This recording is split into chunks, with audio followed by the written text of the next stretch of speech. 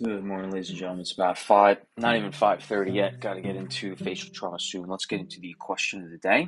And the question is, which condition shown below has a lack of red blood cell production? First answer choice is aplastic anemia. Second is hemolytic anemia, microcytic hypochromic anemia, and pernicious anemia. Answer is aplastic anemia. I mean, it speaks for itself. If you studied for the CBSE, this is just a gimmick question.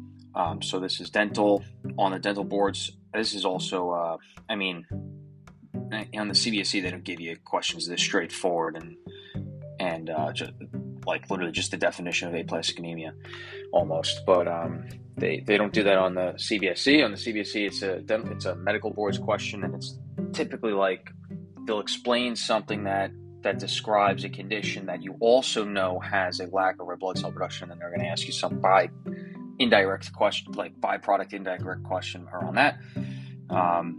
Yes, so if you're studying for the CBSE, study hard. All right, everyone, have a great day.